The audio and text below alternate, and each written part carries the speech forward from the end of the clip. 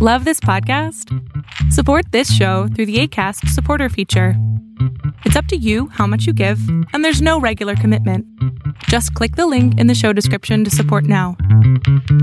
Facebook has invested $13 billion in teams and technology to enhance safety over the last 5 years. Over the last few months, they've taken down 1.7 billion fake accounts. Learn more about their ongoing work at about.fb.com/safety.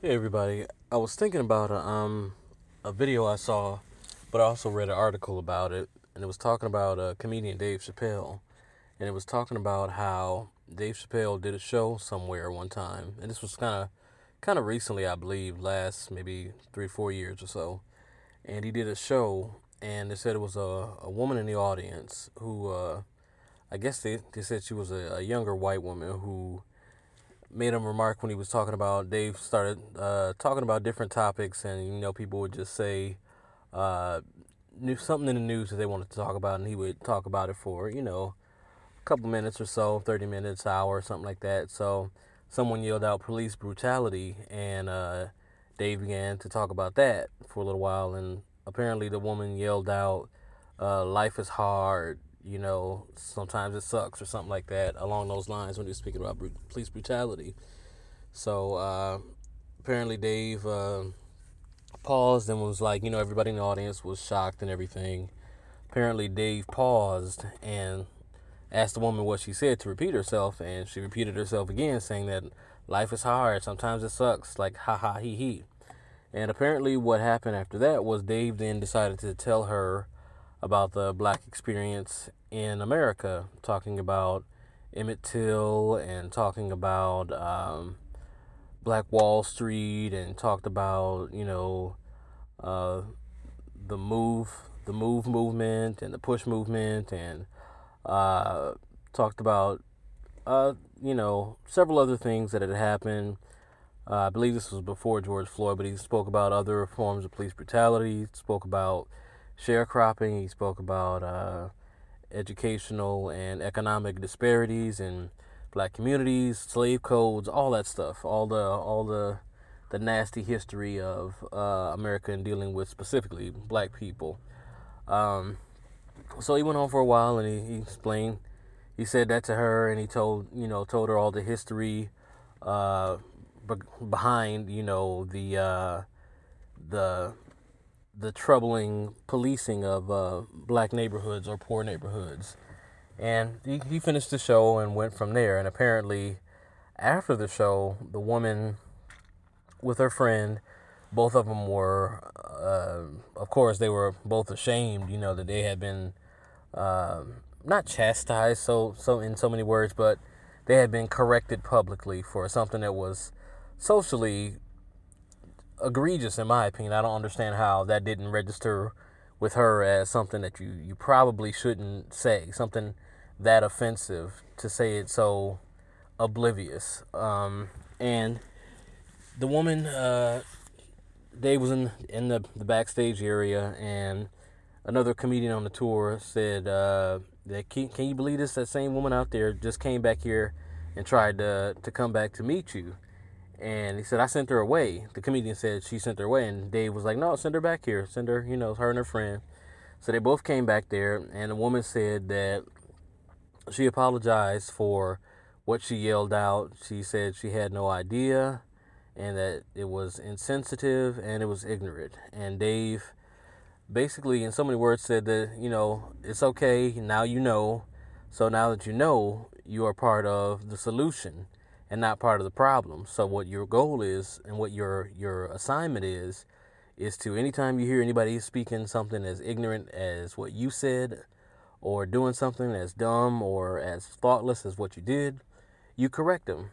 And then you'll be part of the solution and not part of the problem. And that's what we need more people to be. So you go out and be that voice for your people, or the people that you have in your world, to be a solution.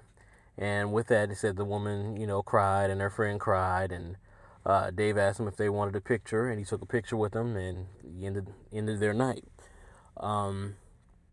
Two things about that kind of stuck out to me. One was to be as eloquent as Dave was in both explaining the reason for the sensitivity for black people around police or policing in our communities, and the ability to be that oblivious as that woman was. Now, could I strike that up to her as an individual?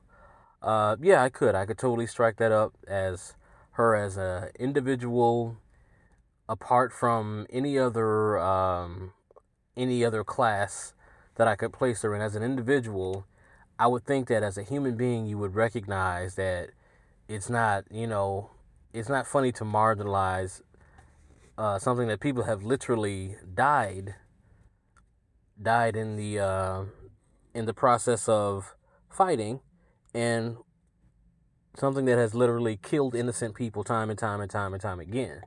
So as a human being, you would think that someone would be sensitive to that issue.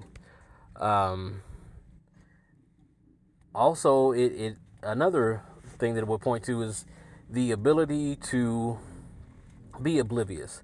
Could I attribute that also to her as an individual? Of course I could. To live a life where, and I'll call that privilege, to live a life where you can do that and be completely oblivious to the pain and the suffering of others, despite video footage, despite countless articles, and despite countless pictures and social media posts and articles and songs and movies, to still remain oblivious to the plight of black people is baffling to me. I won't attribute that to all white people, although people who are unaware, they kind of lump into those, because not only was she unaware, she was callous about it. So even if she could have been informed, it was a moot point, because at that point she decided to become callous about it, and it's just a hurtful thing to be in that position. I never want to be in a position where I can't empathize with a group of people, even if it's something that I don't have direct experience with. I want to be able to empathize with people and at least be able to say that's not my story, but I can identify with it and I can sympathize and empathize with you and be a part of the solution and not part of the problem. And I think that's something that's definitely missing, the empathy. People want to make things go away without understanding where they come from, where their roots are, how they continue to grow, and how they flourish. And I think part of the empathy is to get an understanding of those things. So it's troubling, man. But that story, it gave me hope, because there are people who are willing to educate. There are people who are willing to take that step to make sure that people are made aware of the history, and that people are made aware of what their part can be, even if they've done a wrong. So I think that's a better thing to do, to build an ally out of ignorance, or to stoke the fires of that same ignorance and turn it into a hatred or worse, of violence. So there's enough problems in the world. We don't need more problems. So I'm glad that Dave Chappelle was able to turn it into a solution. And I pray that more people will become aware and to desire to no longer live their lives in obliviousness toward the real life trauma and violence against people who don't look like you, but who are very much human as you are. All right.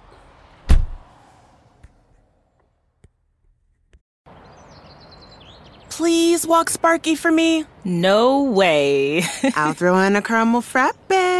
Ooh, make it a large. Deal. Get a sweet deal. $2 any size McCafe beverage on the McDonald's app. Between you and me, Sparky, I would have walked you for free. Ba-da-ba-ba-ba. Offer valid through 4/3/22 at participating McDonald's. Valid one time per day. McDonald's app download and registration required.